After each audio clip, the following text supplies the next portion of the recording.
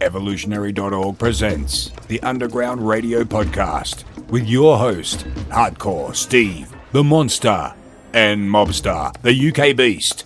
Prepare for the show in 5, 4, 3, 2, 1. Evolutionary Underground, episode number 17. Steve and the Mobster joining me. How's it going, buddy? How you doing today? Real good. They were talking about one of our favourite approved sources and products and how to run them. Yeah, and today we have a special bulking episode, and we're going to talk about Trenbolone and Sustanon bulking. So, and this is going to be Geneza Pharma, and Geneza Pharma has some really cool products that they have with both Trenbolone and Sustanon. So we're going to talk about those, what they have to offer. And, Geneza is a great brand. They're worldwide brand, and they're known. Any bodybuilder, if you go to any other country, any top-end bodybuilder is going to know Geneza, and they probably are going to use them. They know that they're quality. They know that they're legit.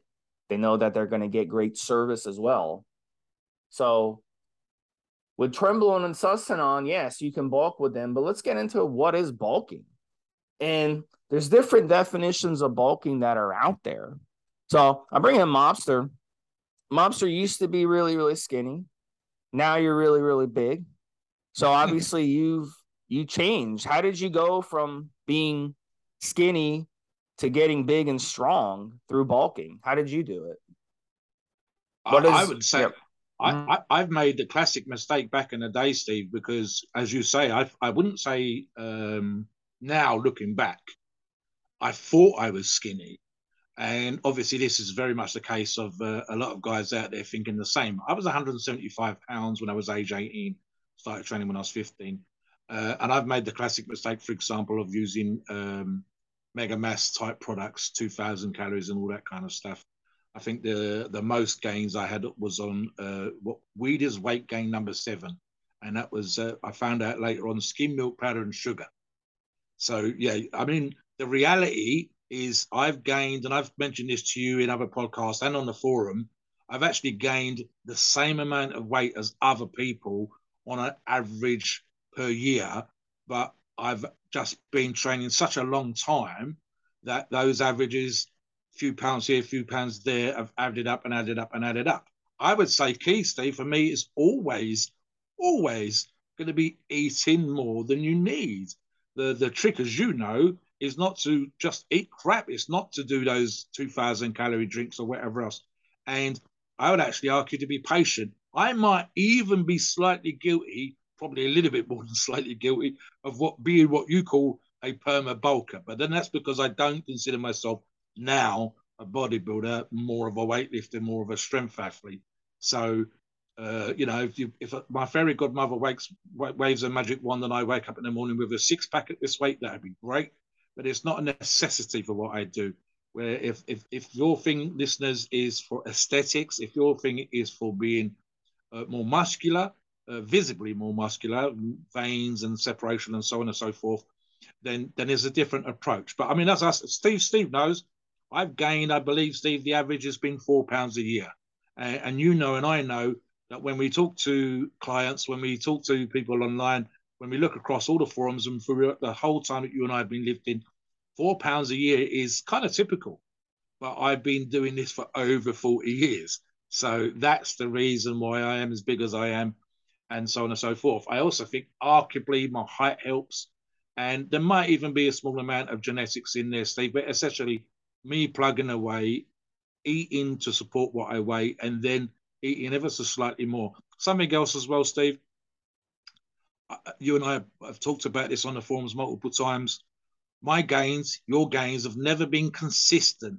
There seems to be a period of time for me when I have gained, I will gain 4 pounds, 5 pounds, even as much as 9 pounds. There's been a couple of times like that throughout the years. And then it takes me a minimum of 3 to 6 months to get used to it. Again, that's me now at this age being far more patient and ready for that kind of size versus the younger guys, which we've all been, when we're super hungry and we want those gains yesterday and we want the 20 pounds and we want to be the size of a house as quickly as possible. In reality, those things are difficult. But yeah, really, guys, heavy training and diet. And if you can't get those two things down pat, then there's no point doing anything else.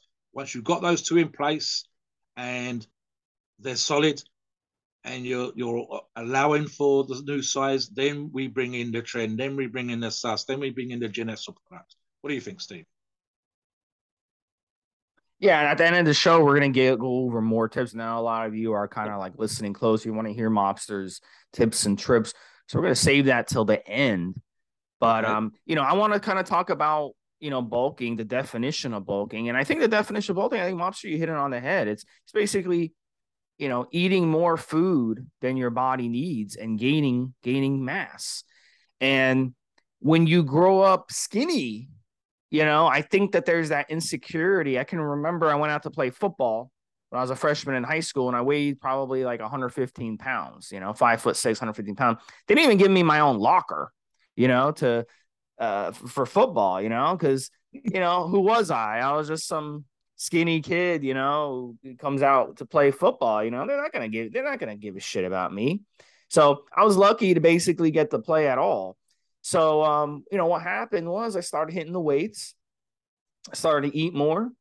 And by the time I was a senior, I was a state champion weightlifter. So, it's all about hitting the weights. It's all about getting bigger, getting stronger. And that's my idea of bulking. I don't think bulking is necessarily just like, just gaining 100 pounds. I don't think that's just bulking, but I think bulking can also be putting on even 10, 15 pounds and getting a hell of a lot stronger. And I think that could be a definition of bulking too. But Mobster, why don't you touch on that a little bit? What do you think?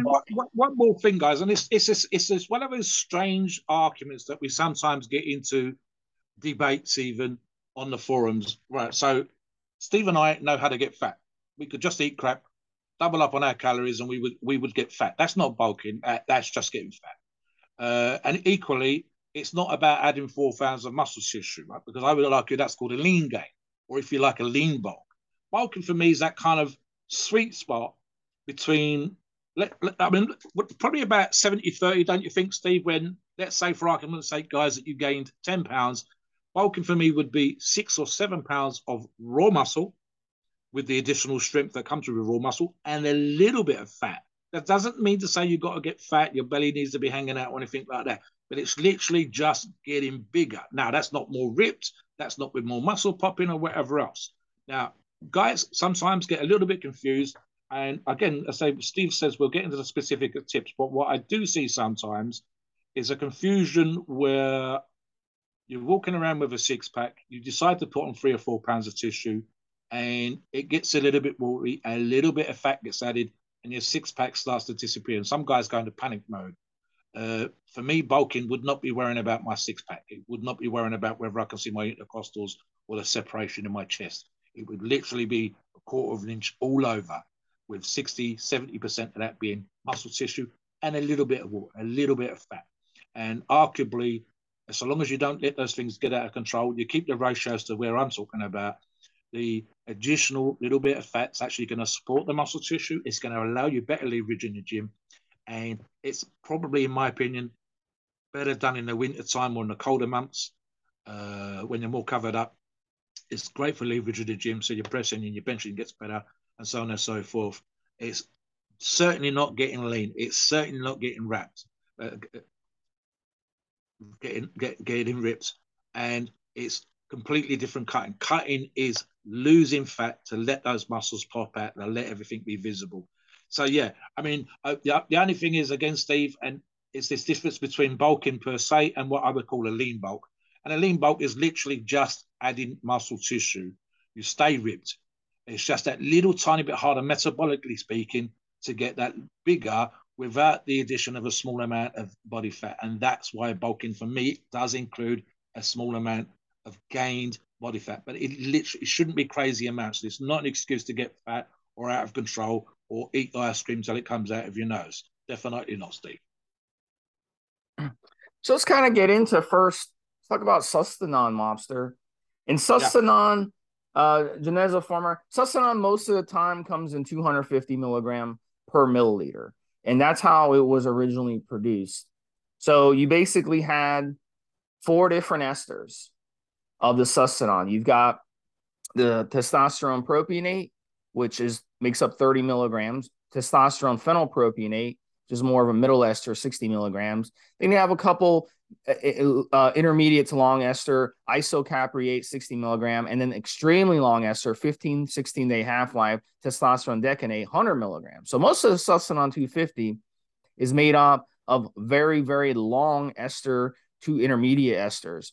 So it's very important to understand that when you're running Sustanon, you decide to use Sustanon. And the benefit of the Sustanon is you can inject it infrequently. So what guys will do, they'll run a large amount infrequently. And the way Sustanon was originally designed, and a lot of people don't understand this or they don't want to understand this, but it was designed for testosterone replacement therapy.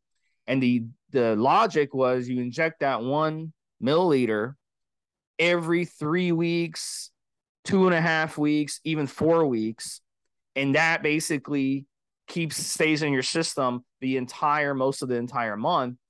So you don't have to inject it as much as cypionate or enanthate. And that was the logic behind it. It wasn't designed to be injected every other day or every day. I see people a lot injecting it every day or every other day. And the reason they do that is because they see that it has testosterone propionate. And they're like, oh my God, testosterone propionate, I have to inject that at least every other day. But the thing is, it's only 30 milligrams of the formula out of 250. Yeah. So that's number one. Number two, Geneza Pharma has a Sustanon 270. Now you ask, what is the difference between the 250 and the 270? The only difference is with the 270, it's got an extra short ester. It's got testosterone acetate, 20 milligrams of that. So now you got 20 milligrams of acetate and 30 milligrams of propionate. Now the advantage of those shorter esters, is that it's going to kick in faster. I hate using that word kick in, but it's true. It's you'll feel it quicker.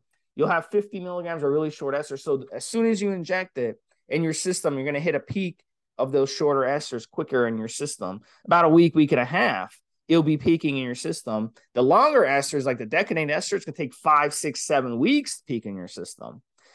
So it kind of, each ester picks up after another. So a lot of guys really gravitate to this GP, Geneza Pharma 270, because when they're using it in a cycle, they want to feel more in a quicker amount of time. So it's almost like running a kickstart as part of your sustenance. So it's really a brilliant concoction that they put together, Geneza, doing this Sustanon 270. And it really solves a lot of issues that people have when it comes to, should I kickstart a cycle or not? So, Mobster, chime in on that. Your thoughts on it?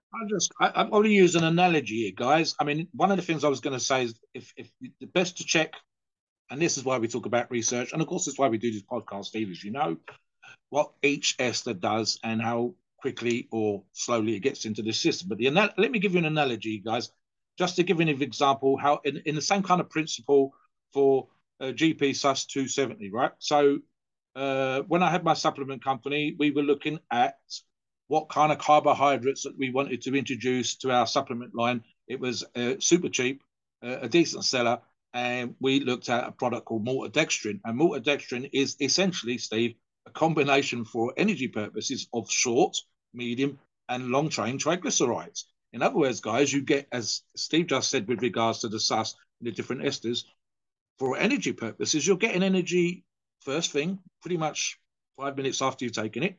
So you get almost like sugar. And then you're getting a little bit of energy an hour later. But the sugar rush has gone between 20 and 40 minutes. So you're still getting energy from the medium chain.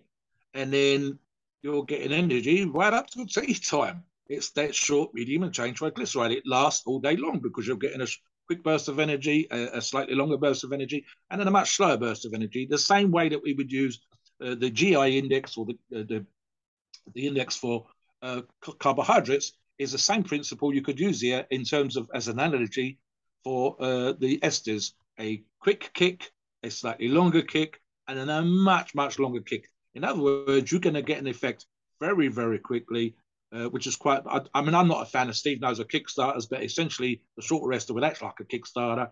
Then within a day or two, you'd pick up the short to medium term esters, and then you're still, I mean, for me, Steve, when I've used SUS back in the day, off the top of my head, I believe I was injecting every 4 or 5 days. And that suits me down to the ground, along with my other favourite, which we're going to discuss in another podcast. The two things combined meant I think was only jabbing twice in a week, but pretty much in reality, I think it was every 4 to 5 days. So 2 times in 10 days and so on and so forth. And that's another great advantage of using a short, medium, and longer ester in a product like GP Sus 270. Back to you, Steve. Just talk about Sustanon again. It's made up. We understand now. It's made up of 4 or 5 different testosterone esters that are mixed together. Now it's important to understand testosterone as part of this. Now, different esters, the way that scientists put esters in these anabolic steroids, they did it for a reason. And as Mobster alluded to, they did it so that it would build up in your system slower, and it would also come out of your system slower. So that is the advantage of using esterified anabolic steroids. Now, there is testosterone no ester, which is testosterone suspension. And testosterone suspension is in and out of your system. Boom, boom, boom, in and out. Yeah. So it's not gonna help you 2 days later. But if you take Sustanon, it's gonna be in your system for weeks. And if you take it on a proper system, it's gonna be in your system for weeks. Now, testosterone itself, it is, basically a lot of people call it the base of every cycle. Now, I don't agree that you necessarily have to run testosterone every cycle. There's some cycles where it's better not to run testosterone, and there's some cycles where it's a good idea to run testosterone. So, but testosterone overall, most people, when they run testosterone, they're going to be able to bulk very well on it because of the increase in appetite, because of the added water retention from it, because it is anabolic and androgenic, and because it does a great job of boosting protein synthesis when you're using it at a dosage which is higher than what your own body would produce. So your body produces around 100 milligrams a week of testosterone on its own. Okay, assuming that your HPTA isn't fried, okay, and you don't have some type of HPTA dysfunction. So when you add in any type of testosterone, in this case, the Sustanon, it's going to replace what your body produces. So if you run, say, 500 milligrams of Sustanon, you're going to be getting 5 times the amount of what your body normally produces. So you'll feel those androgenic effects. Anytime you run testosterone at a moderate dosage like that, it becomes very androgenic, and you're going to get a lot of side effects that come with it, because you're running 5 times what your body normally produces. So the side effects you need to watch out for when you're running any type of testosterone, in this case, the Sustanon, is the water retention, the estrogen issues, which can lead to gynecomastia. It can lead to higher blood pressure. It can lead to higher heart rate. It can lead to insomnia. It can lead to fatigue during the day. So it's important with the Sustanon to use an aromatase inhibitor. And we're going to kind of talk more about how much to use later on in this podcast. We're going to talk about how to stack testosterone and Sustanon correctly. So also, chime in on that one a little bit. I'm just thinking one thing here, Stephen. This I should have probably mentioned it earlier on when we were discussing bulking, guys. As I said before, Sustanon is one of my favorite bulking drugs, used in combination with another drug that we discussed in another podcast. Issue I've described on previous podcasts that we've done for Evolutionary, etc., adding 20 pounds with the cycle that included Sustanon, and believe you and me, that was in a relatively short period. And again, as I've discussed on other podcasts, not necessarily wanting to retain 20 pounds. I was 280 pounds. I went up to 300 pounds. Something Steve just mentioned, I have to say. Well, it was great, and it really was great. I was probably around my strongest and certainly my bulkiest at that point. Training was awesome. Walking around, going up and down stairs, doing other stuff, not so much. So, yeah, and again, this is why I said, that combination of muscle and fat earlier on, Steve. The 20 pounds in a think 8-week cycle, possibly a 10-week cycle. It's been a long time since I've done it. Was a lot to gain, and outside of the gym was not as nice as you might think it would be. And I lived at that particular time, Steve, in what we call a 2 up, 2 down in this country, a small terraced house. And just walking upstairs with the additional 20 pounds on my body was not fun. And because I wasn't trying to retain it, I wasn't trying to keep that muscle tissue or the additional tissue that I gained on that particular cycle, I didn't get comfortable with it. I didn't have those 3-4 months that it takes me normally to adapt to a weight gain. So trust me, guys, we see you talking about 20 pounds. I would prefer you to do a 5 or even a 10-pound bulk. I really would. And of course, that means, as Steve said, when we get into the doses, you can tweak the doses. My combination of drugs on that particular time was only 675 milligrams a week. I've described how often I was pinning. But again, I wasn't trying to keep those 20 pounds. You might be. And so the ability to adapt to that weight gain is something that you might enjoy. I'm obviously a lot bigger than that now, but I got more used to this and I've had a much longer time to adapt to it. That's the disadvantage, Steve, I think sometimes. And Sus, I really do love Sus, of gaining a lot of weight very, very quickly. And then in my case, fortunately, stripping it back off again. You guys bulking, it's a bit different. Had I run this earlier in my training when I was younger, I was 40-something, I believe, when I did that particular cycle. Yeah, I'd have loved to have gained 20 pounds back in the days. Set up the best I think I'd done before that cycle, Steve, was 11 pounds on creatine, 9 pounds, changing my diet, that kind of stuff, and having the Wheaties weight gain number 7 I mentioned earlier on. Yeah, that's just how fantastic it worked for me, Steve. But again, it wasn't fun because it was so quick, bulked up so much. It's a very high percentage, even in my body weight then. And I was quite happy to see that drop back off. Had I been younger, gaining 20 pounds, adding 20 pounds of tissue, and giving myself time to accommodate it and get used to it is a different conversation. Lord only knows. I only ever run Sus a couple of times, and it's still like in my top 3, top 4 drugs ever. Next one we're going to talk about is our good friend Trenbolone. And in this Geneza special bulking, we're stacking the Sustanon with our good friend Trenbolone. So Trenbolone from Geneza, there's 2 different options. Very simple. You get Trenbolone acetate and Trenbolone enanthate. And we just talked about with Sustanon how it has the Sustanon 270 has an extra acetate ester added to it. So that's kind of interesting. And then now we got the Trenbolone that's got acetate. So now with Sustanon, I would definitely consider it a long ester. So you should, most of you out there, you're probably going to want to run Trenbolone enanthate with it.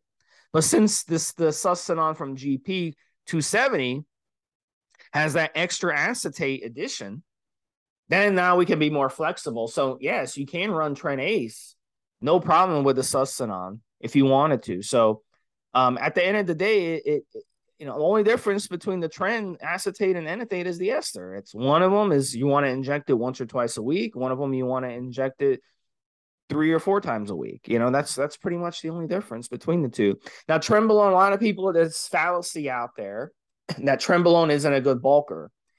And for some people, you know what? They take Tren, they shred up, they get leaner, the muscle, the muscles pop out.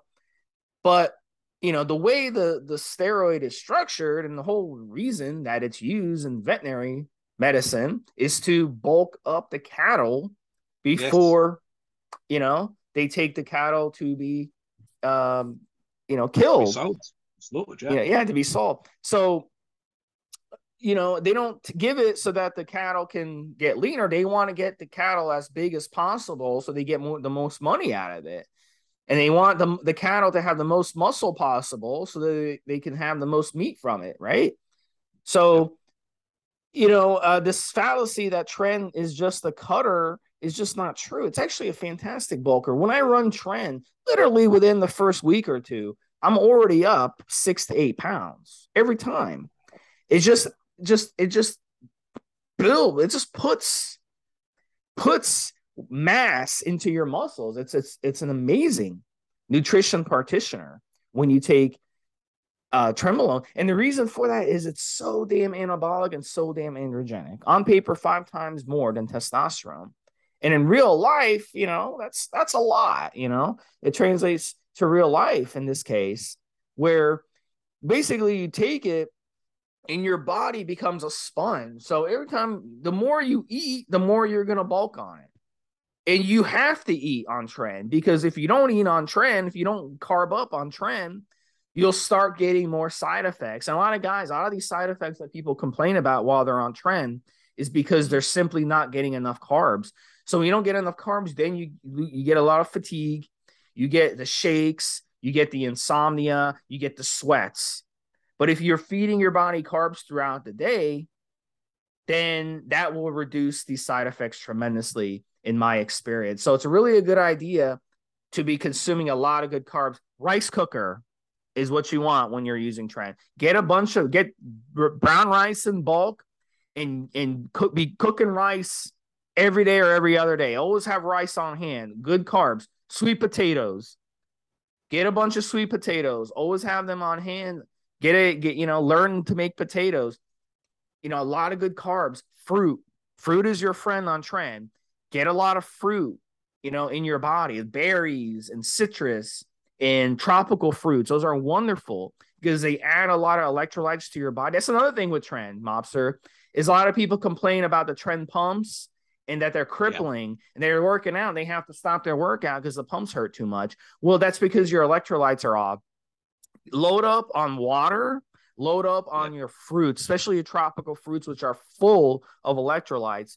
The vitamins and the minerals from those fruits will help. So those are your friend. Do not fast when you're on trend. Do not fast on trend. Very, very important, because with trend, you've got to be eating throughout the day. It's one of those things you have to eat throughout the day, because if you fast half the day, your side effects are going to get brutal on it. You're going to start getting the shakes. You're going to have a hard time sleeping at night.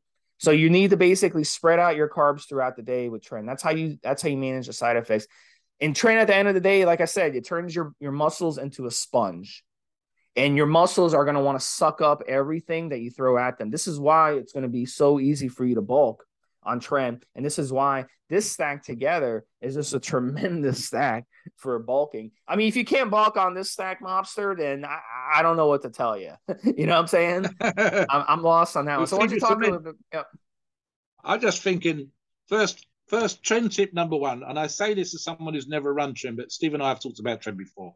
Trend tip number one is try it, whether it's a short arrestor. I would actually suggest, guys, that you try the short arrestor first.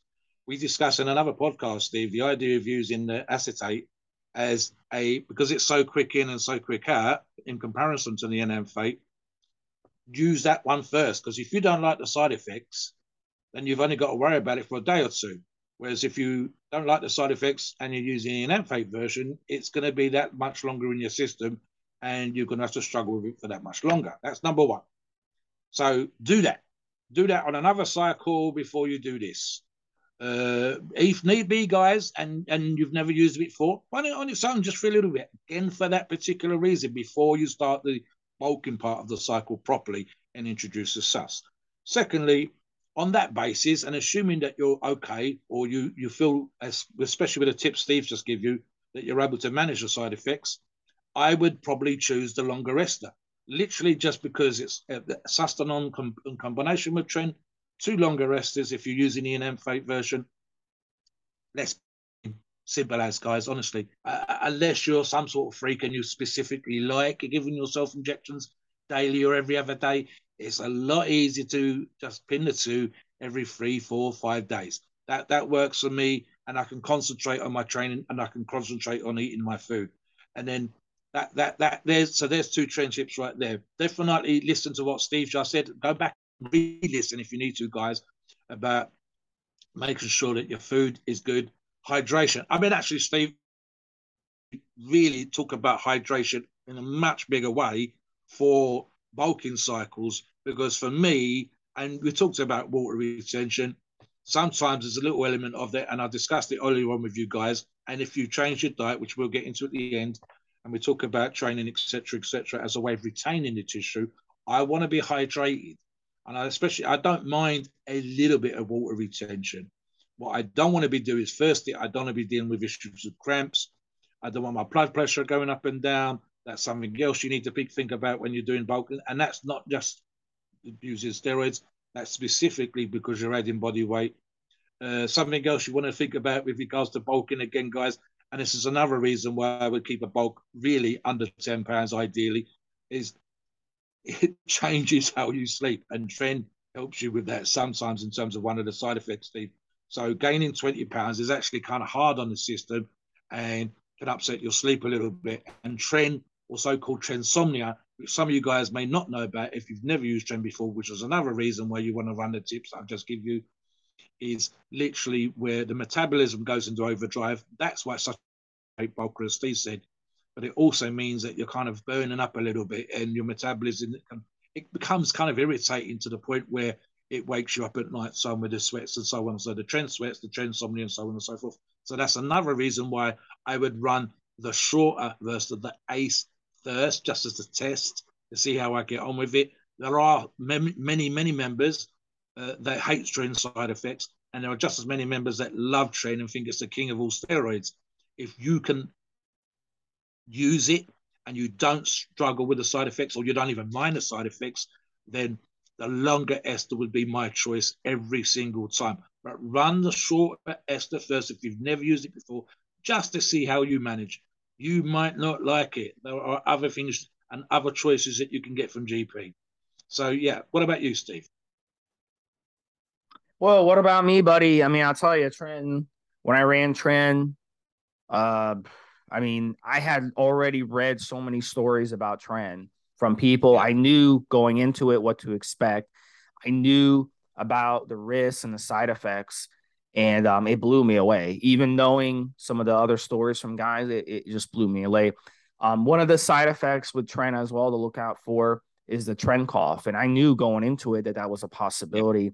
And what I found with the Tren cough, I'll give you guys a couple tips with Tren cough. So Tren cough, basically what it is, you're injecting, and some of the oil gets into like a vein or a blood vessel, and it travels to the lung, and it travels to the lungs and irritates the lungs. So then you start coughing. You're coughing. You're coughing. Now, I've had this happen, not just with Tren. I've had it happen with testosterone as well. So, and it seems to me to always have to do with accidentally nicking a vein or nicking a blood vessel, because when you pull out, there's always blood, a lot of blood. So it definitely has to do with that. It's not going to kill you. It's not dangerous, but just be aware that's happening. So if you feel it coming on, abort the injection right away. Don't just go ahead and finish the injection, because that's not, going to help the situation, obviously. And it can get dangerous as well. I mean, if you're coughing up a lung and you've got a needle stuck in you, that's not good, right? So you want to basically pull out if you feel it coming on. And you'll know it's coming on. It's just you'll start feeling this where you can't breathe. Now, a couple tips I can give you for Tren cough. Number one is use a shorter needle, because if you use a shorter needle, it won't get deep into the blood vessel. And I found that if you use like a slim pin to inject a little bit of Tren at a time, that can help with the Tren cough. Mixing the Tren with another oil and diluting it will help with the Tren cough as well. So in this case, you want to mix some of the Tren with some Sustanon when you inject it, and that will help. Instead of injecting 100% Trenbolone solution, you're injecting, let's say, 40 or 50% Trenbolone solution with the Sustanon. So it kind of takes the edge off. And then the third is, what I've been saying is avoid injecting near blood vessels. So if you have a history of injecting in a spot and you tend to nick a vein or nick a blood vessel when you inject and you pull out and there's a lot of blood or something, avoid that area. Find spots where you are confident that you won't accidentally hit a vein. And then that will help with the Tren cough right there. And just where you're injecting is important. Make sure you're injecting in a place where you get the Tren cough. I like to inject near a bathroom. This way, if the Tren cough comes, I can run to the bathroom, get in the shower, get on my hands and knees, and just cough for the next 30, 40 seconds and cough up all that phlegm out of my body and not make a mess, in the house. And then you might throw up in the process because you're coughing so hard. So want to make sure you get to the bathroom where it's safe, You just get on your hands and knees and it will pass. So be aware that I hear so many stories of guys who have gotten tren cough and they come on the forum. They're like, oh, look what happened to me. I ran tren. They didn't know that they were getting tren cough. Yes. It's like, dude, you got to do the research. Yes. Listen, you got to listen to our podcast and know that this is a possibility so that when it does happen, you'll know exactly what is going on, like I did the first time I got it, and you'll be able to safely get through it. And if you've got people living in your house that run up to you and they're like, oh my God, what's happening? What's happening to you? You can tell them, hey, yeah, I'm injecting this anabolic steroid and it can irritate the lungs. It's nothing dangerous, blah, blah, blah. This way they don't call 911 and you got the ambulance coming to your house. And then now you got a $1,500 ambulance bill that you get, in the mail. Yeah, you don't have to worry about that in Britain, Mobster, but we do here. We get let me jump in for a second here. I'm going to echo exactly what Steve was. I've been signaling Steve's me here. I want to echo exactly what you said. What sometimes happens on the forums, and again, it's just new users and the guys who haven't done the research. You're listening to this podcast. You are doing your research. That you're becoming informed. Remember what Steve just said. If you've done your research and you get the tren cough, you know what it is. And you know it's going to pass. 20, 40 seconds, like Steve said. What we sometimes see, and it's kind of silly when you think about it, in the age where information has never been more available than it is right now, that guys have panic attacks. And they have panic attacks, and this can happen on any steroid, as you know, Steve, if you nick yourself, if it doesn't go quite right, and especially if you're not used to injecting steroids or giving yourself an injection full stop. And essentially you'll get a small dose of anxiety, a little bit of adrenaline hits this system, and you kind of just briefly, just for a little while, and I mean 20 to 40 seconds here, kind of go in a panic mode. And so guys will say, well, I took this the other day and I had a massive anxiety attack. No, you didn't. You had a physical reaction to the fact that you were nervous about injecting steroids. Now, if you want to call that an anxiety attack, fine. But in reality, it lasted next to no time at all. You didn't have to breathe into a bag or whatever else. It was just a physical response to an injection, the same way you'd have a physical response if I punched you in the face. Now, with tren, you may get that tren cough. And as Steve said, he's described to you what is happening within the body. And he's also said to you, it only lasts 20 to 40 seconds.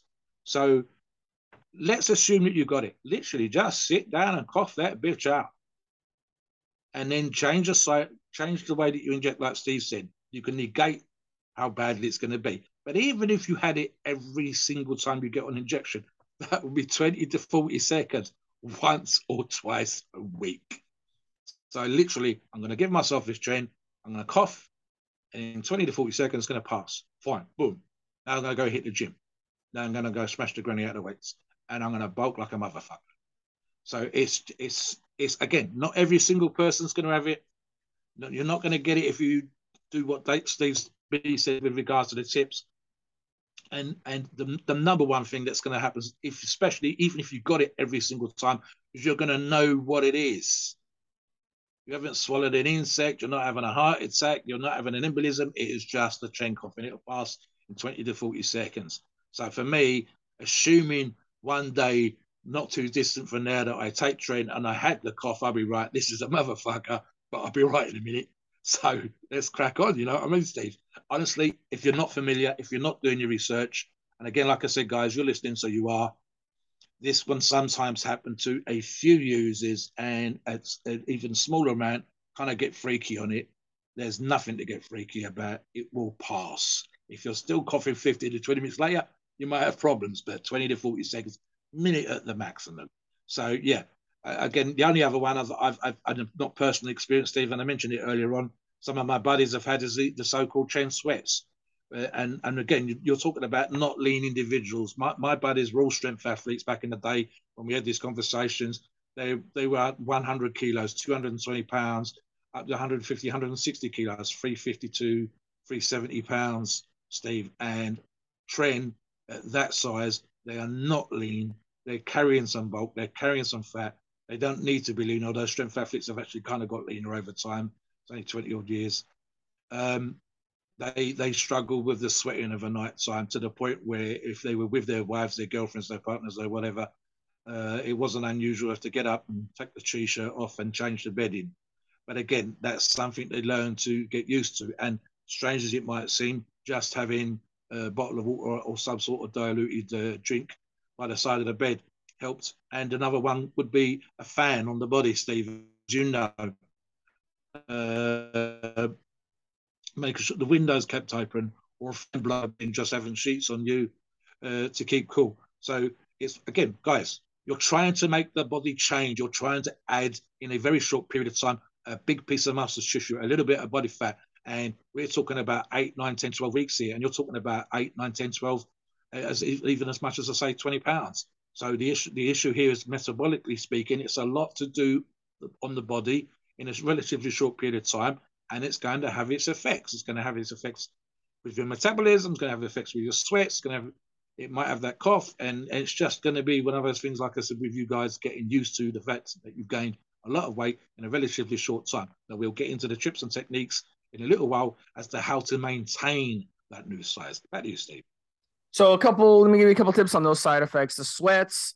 Now, there's different types of sweats with the tren. There's the sweats that you're going to get during the day when you're training. My advice is train in a gym that has a good air conditioning system, fans, all that good stuff. Very, very important. Also, dress light. So don't go to the gym and train in, a hoodie or a sweater or anything like that. Tank top and light shorts. Train in that. This will help keep your skin cold. You can throw some water on your skin, take a cold shower before your workout, take a cold shower during your workout, take a cold shower after the workout. Cool the body down. Some drinks, add some ice to your drinks. At night, as Mobster mentioned, fans. If you're a light sleeper like me, dual current DC fans, those are the ones to get, because those dual current fans, they don't make as much noise as a regular fan. You can go on Amazon and look what they sell. I have ceiling fans that are dual current ceiling fans. I paid a pretty penny for them, but they're quiet and they don't make noise like other fans. So fans are your friend. Also, sleep naked, sleep in a sheet, have your air conditioning lower. Don't use tren during the summer months.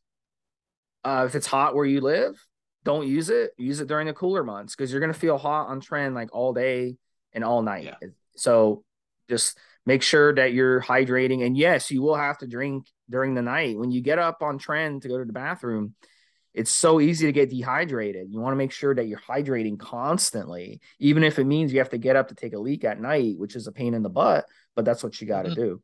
So your hydration, on tren, I've always on my tren cycles gotten like heat exhaustion and thrown up at least once, because I got kind of behind the ball. I wasn't hydrating enough. I didn't hydrate before bed enough. I didn't hydrate when I woke up enough. I may have eaten something I shouldn't have. I got maybe motion sickness. I remember I went on a fishing trip. I got seasick. I started throwing up, and it was a disaster. And I was in the middle of a tren cycle. Absolute disaster. I was pissing brown. That's how much my body was. Yeah, it was really bad. Like, I literally could have died if I came close to dying. You're out there for 10 hours on a fishing boat throwing up nonstop. That's not a good idea to be on tren. So don't plan to go to an amusement park where there's roller coasters. Don't plan to take vacations where you're on a long flight and you could get air sick. Don't plan going out on a boat when you're on tren. So yes, you have to move your life around when you're doing tren, because it's that potent. You want to make sure you're all your ducks in a row before starting it. So Mobster, chime in that a little bit, and then we got to discuss stacking it, because it's very important to stack these things correctly. Right, so positive, guys. We've told you about trends, negatives, and we want to make sure that you're informed and you know what's going on, you know what's going to happen. Positive, Steve. Those people that don't like tren, they love it. And I mean love it. I think Steve's used this phrase before. He felt like a beast on it. And I would even argue with regards to bulking full stop, and especially if you combined it with sus like we talked about from GP, you're going to feel like a monster. And I mean, in a good way, Steve. You're going to just feel like an absolute beast. And bulking for me is always been about adding a lot of weight, not but physically, but to the bar. So I'm going to go to the gym. For me, A bulking cycle is a strength cycle. And a strength cycle, as I give you an example, guys, using sus with another drug, another bulking drug we're going to discuss in another podcast, I would add 20 kilograms, which is 44 pounds, to my bench press. And I was talking about my PB. So my PB off, pre-bulk, would be, for argument's sake, 170 kilos, and my PB on was 190 kilos. And 190 kilos for you American guys is 418 pounds. So a 44-pound difference.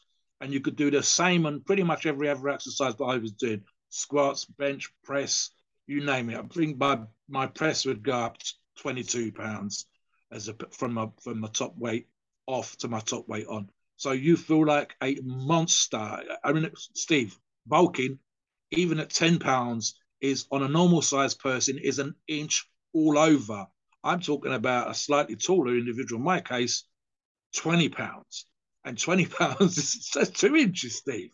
It's 2 inches on your arm. Now, in my particular case, being 6'3", it wasn't, but it was still over an inch. And it means that your clothes feel tighter. And again, this is in a good way, Steve. Thick shoulders, thick chest, arms filling out your sleeves on your T-shirts if they didn't before.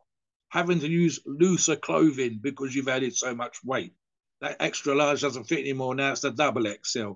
So the positive, Steve, is feeling the size of if you're a big guy, you're starting to adjust yourself going through doorways. This is the reason why people bulk. Yeah, and you're doing it because you're trying to put on lean muscle tissue. So even after the bulk, we're talking about retaining as much of that tissue as possible. Steve, reiterate, how did you feel like when you was on trend, the positives? Yeah, I mean, you feel like an animal on it. Basically, it makes you feel incredible. And one of the things, too, we've talked about on previous podcasts is the mental changes that you experience on trend, just the reason it's a relationship killer. And, we've talked about that on prior podcasts, and we'll definitely get into that on future podcasts as well. I'm going to kind of go over why Trenbolone is a relationship killer and the way it affects your neurotransmitters and kind of dig into the science a little bit more. So guys, definitely check out our other podcasts, past and present. All right, so the next thing we're going to talk about is stacking. In Sustanon and Tren, there's so many different ways to stack these two. So you can go the conservative route and stack 250 milligrams of Sustanon and 250 milligrams of Trenbolone. And trust me on this, it's plenty to get results. Or you could be more aggressive. We got guys on the forum. We had a couple guys on the forum who are absolute beasts. And they run these higher doses. If you do 500 milligrams of each, oh my God. Just doing 500 milligrams of Tren by itself is a hell of a stack. But stacking Sustanon with it, 500 milligrams, woo, that's crazy. Or you can do 500 milligram Tren and 250 Sustanon. Or you can reverse it. You can do 500 milligrams Sustanon, 250 Tren. How do you determine which is best for you? Okay. I think if you're new, this is your first time stacking these, just start out with 250 of each. And then as you gain experience, then you can play around. You can do one 500, the other one 250. And then as you gain more experience, you can try 500 of each and then go from there. Now, guys at the high level, the pro bodybuilders, they're running more. They're running 750. They're running 1,000. So if you're at that level, you're gonna want to run more, obviously, right? If you want to compete, guys who are going on stage, they're running a lot of Tren. All right, we know that. So, but in this situation, most of you listening, you're just normal Joes like me and Mobster. You might compete here and there, like me and Mobster, but you just want a good stack. I would say 250 to 500 milligrams of each, plenty to get results. How long to run it? That's a very, very important question. Now, with Sustanon, mostly made up of long esters, technically, you should be running Sustanon at least 12 weeks, at least 14 weeks, at least 18 weeks, right? Because it takes so long. Those longer esters, the decadent ester is going to take 7 weeks to even reach peak in your system. But it's okay. We can sacrifice some of that peak in the body to basically take care of our body. So I don't recommend running tren longer than 8 weeks. I don't. So what you could do here is you could run the tren for the 8 weeks and stop the tren and then continue on with the Sustanon.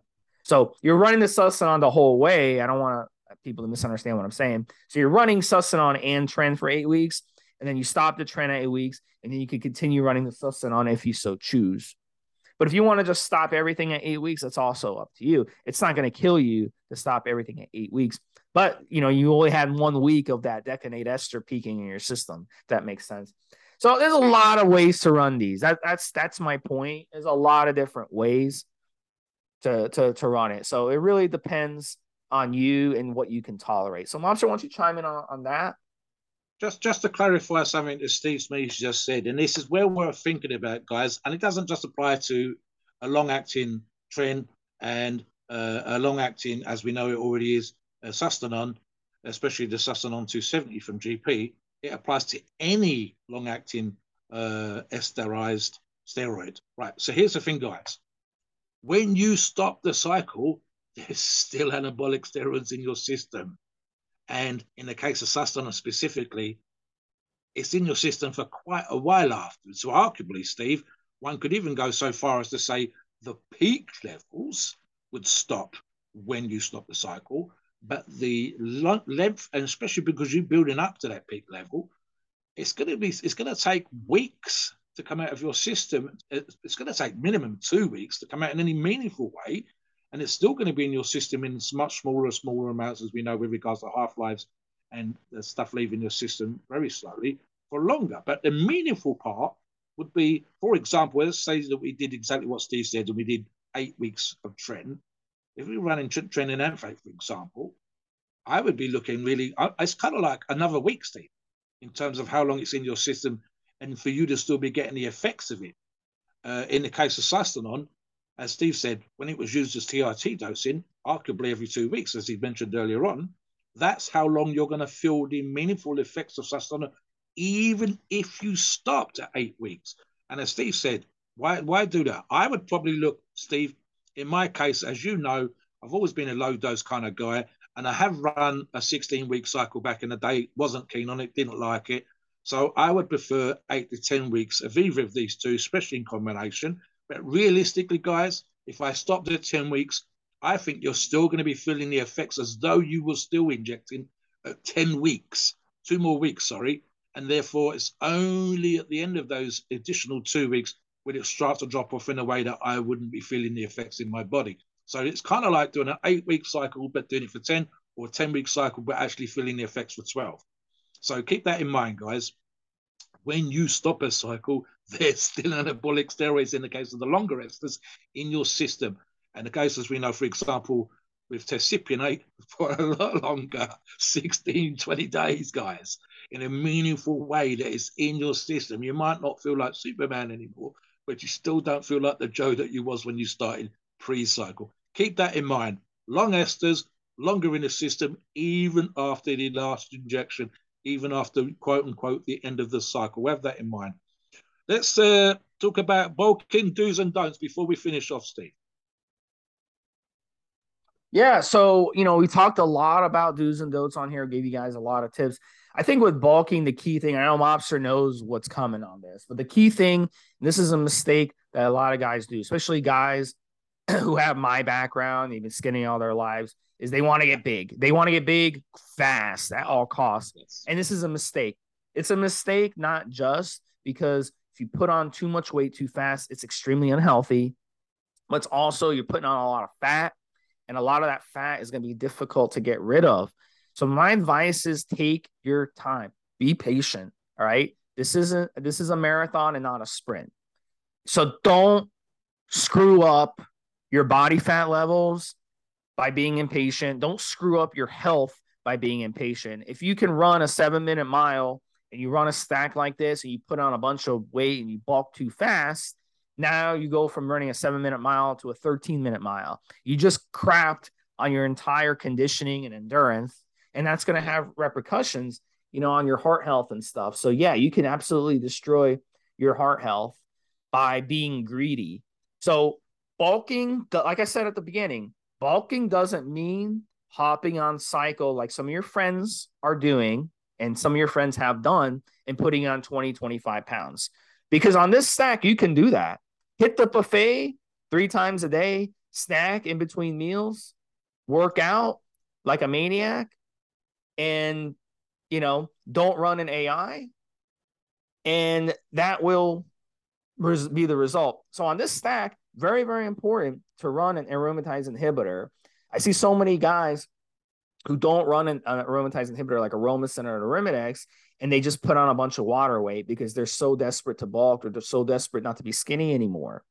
And that's a mistake because that's not that all that water that you're adding is going to have health ramifications, and it could lead to gynecomastia. It can lead to a lot of side effects and like high blood pressure, insomnia, and all those other things. It's just going to compound the problem. So it is very important on this cycle to run an aromatase inhibitor, depending on how much of the sustanon you're running. So a good rule of thumb, if you're running, let's say 500 milligrams of sustanon, you want to run, I would say, around 12.5 milligrams 3 times a week of Aromasin. If you run 250 of the sustanon, you want to run about 10 milligrams twice a week of Aromasin. And that's kind of what you can go from there. Now, here's a tip to give you. Now, those of you out there, you're like, well, I'm just going to run blood work on cycle and then adjust my AI dose. Here's the problem with that. Trenbolone can show up on a lot of blood work as estrogen.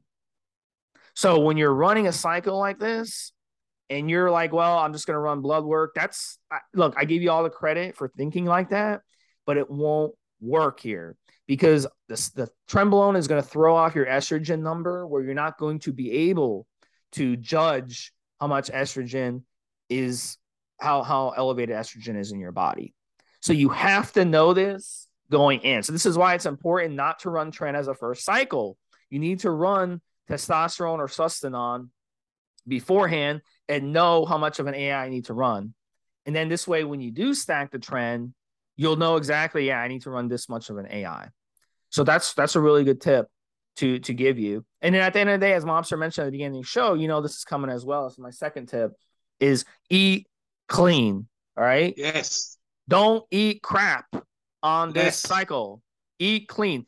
Eat a lot of food, but eat a lot of clean food. All right. Yeah. And prep your food properly. Stay away from the refined oils. If you're using vegetable oil or any of these seed oils, throw them away. They should not be going in your body. Do not cook your food. Canola oil, vegetable oil, any of these oils, they're all refined crap. Throw them away. Use unrefined, cold-pressed coconut oil. That should be the only oil you cook with going forward. And then you can use spices, salt, pepper, paprika, any of these spices that don't irritate the stomach. Stick to low FODMAP spices. I'm not a fan of garlic and onions, but if you can tolerate them, go for it. But a lot of you can't tolerate garlic or onions. So if you're eating and then you're feeling sick and you're getting diarrhea because you're eating the wrong things, what's that going to do to your hydration while you're on Tren? It's going to make the situation worse, and it's going to make you sick, and it's going to hurt your workouts. So eating correctly on this cycle is crucial. The worse you eat on this cycle, the more stress you put on your gut, the more stress you put on your body, and the more side effects you're going to get. Does that make sense? So make sure you're eating clean. You can eat more, but eat clean. So, Mobster, why don't you give us a couple final tips? I was thinking a couple of things here, Steve. Number one, 1,001% agree with Steve. And I said this right at the beginning. It is not an excuse when you're bulking to eat crap. It really is not. It does. I love ice cream, guys, but it's not an excuse to smash the Ben & Jerry's and the Haagen-Dazs or any of your other favorite ice cream brands down the back of your neck and eat chocolate and eat cakes and say I'm on a bulk, because you're just going to get fat. You might have a little bit more carbohydrate, sugar energy, but really you're going to get fat. So realistically, and again, like I said earlier on, ideally you're looking at a lean bulk, especially if you're more the bodybuilder than the weightlifter, a strength athlete like myself. So here's what I would do if I was more of a bodybuilder. I would, honestly, Steve, I would do 2 small changes. One would be a meal prep type meal, 500 calories, balanced fruit, vegetables, protein in there, meat, whatever. literally like a Tupperware tub that you see people doing meal prep stuff in, and just that would be I would do what my normal diet that already supports the size that I am already. Let's say, for argument's sake, 3,000 calories a day, and I would have an additional 500 calorie meal, another way of putting in protein and carbohydrates, but from good sources, from fresh vegetables, good meat sources, good fish or chicken sources. The other thing I would probably do, Steve, and I mean, honestly, guys, it would be like, I know Steve's not a fan, but I would have like one more protein shake, or I would double up on what I'm having in my training day and non-training day, for that matter, protein shake. That's another thing, guys, and it's a silly thing in terms of weight gain or whatever else. I sometimes see this. Guys that eat a certain amount of protein or whatever on training days and then don't do that on their rest days. And literally making a small change to your rest day nutrition, in other words, having it the same as you have on your training days, for some guys, that's another 500 or 600 calories. It's 1,800 calories a week. Those 3 days that you're not training on, typically, that makes a small difference. But for me, Steve, as I say, a small, healthy meal, that might be a very late night snack for some people, depends. It might actually mean some of you guys are out there grinding away, doing manual laboring type job. It might just mean more food in your lunch pack. It might be more food at your breakfast table. But if you're not like that, and we know that the typical weightlifter, but it's very rare that they're on construction sites. That's just the nature of the average Joe that trains. It's going to be a small, additional, healthy, high protein meal. And in my case, I would add 1 to 2 scoops. One might be added to my regular protein drink, or I might have an additional protein drink during the daytime, Steve. And those two things together, you're looking at 600 or 700 clean calories. And honestly, guys, the combination of the steroids with the training and another 600 or 700 as a starting point, really, for some people, clean calories, end of the week, pound, 2 pounds, end of the cycle, 6, 7, 8 pounds.